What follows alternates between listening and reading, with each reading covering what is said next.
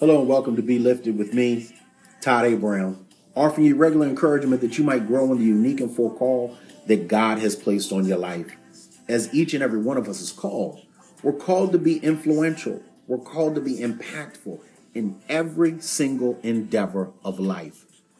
And my beloved Be Lifted brothers and sisters, it truly is my hope that every time that we get together and you listen to these words, that it lifts you to be better today than what you were yesterday and provides you with the hope today for an even better tomorrow.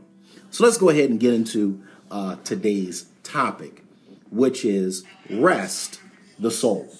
That's right, rest the soul. Because the truth is, especially in the pace of life that we find ourselves in now, rest is important.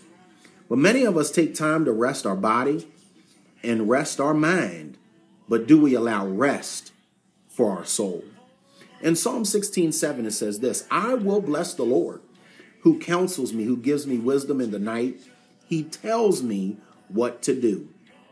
Listen, my Be Lifted peeps, my Be Lifted brothers and sisters, to each and every one of you who is listening right now, I have a confession to make. I sometimes pressure my imperfect self to make a perfect decision. Only then I realize I need to be reminded of a wiser or more excellent way. And truthfully, with a little bit of time, I am able to, number one, process my emotions. Two, ponder my options. Number three, reflect on the why do I want to do this?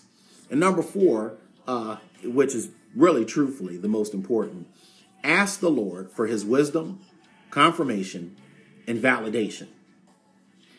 Just going with my gut in an instant may give me short-term relief with a long-term kick in the John Brown hind parts, if I was quoting from Remember the Titans. My best decisions resemble a meal prepared like a Panera Bread sandwich, because I love sandwiches. My mind is fully marinated in truth, seasoned with humility in my heart, and then it's all wrapped up in some pita bread of prayer. You see how I did that today? But listen, for real. Beautifully, the psalmist in Psalm 16:7 describes the kind of sleep destined to accomplish more than when a person is awake. Sweet sleep, where noisy distractions lie dormant, emotions quiet, the engine of our mind turned off. The body repairs torn muscle, rests achy bones, and rejuvenates fatigued limbs. The Lord does deep work in our innermost being. A soul may be most awake when the body sleeps, ready to receive what is easily dismissed in the daytime woke hours of the day. The spirit seeps effortlessly into a soul waiting in solitude, engaged in tune, teachable.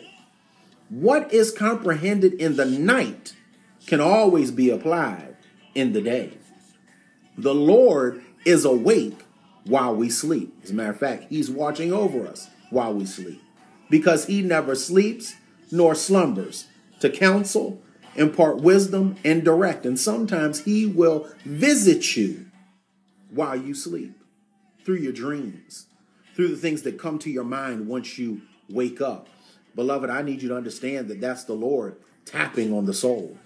In 1 Corinthians 2, verses 10 through 11, it says this: these are the things God has revealed to us by his Spirit. The Spirit searches all things, even the deep things of God. For who knows a person's thought except their own spirit within them? In the same way, no one knows the thoughts of God except the Spirit of God. So, beloved, may I ask you a question? What decision or decisions do you face that has you seeking the face of the Lord? Maybe you're experiencing a relationship that requires bold courage to break off, or generous forgiveness to grow in more intimacy. You know, relational decisions, I know, can be messy and complicated. So be careful that your flesh does not cloud your thinking, but you allow the Lord to minister the steps needed to your soul and spirit. In a similar fashion, financial wisdoms can be diluted by confusing a want from a need. Wants can wait. Needs are necessary from moment to moment, and especially in our now. A newer car replacing a perfectly nice car that runs fine is probably a want, while a newer car replacing an undependable car falls into the place of a need. You see that? Wisdom does not bow to pressure for an instant decision, but bows to the Lord seeking the best decision. So in our stress, we can sleep soundly as we seek God postured, for prayer while laying in our beds. Our sleep is the Spirit's opportunity to carry out deep soul care.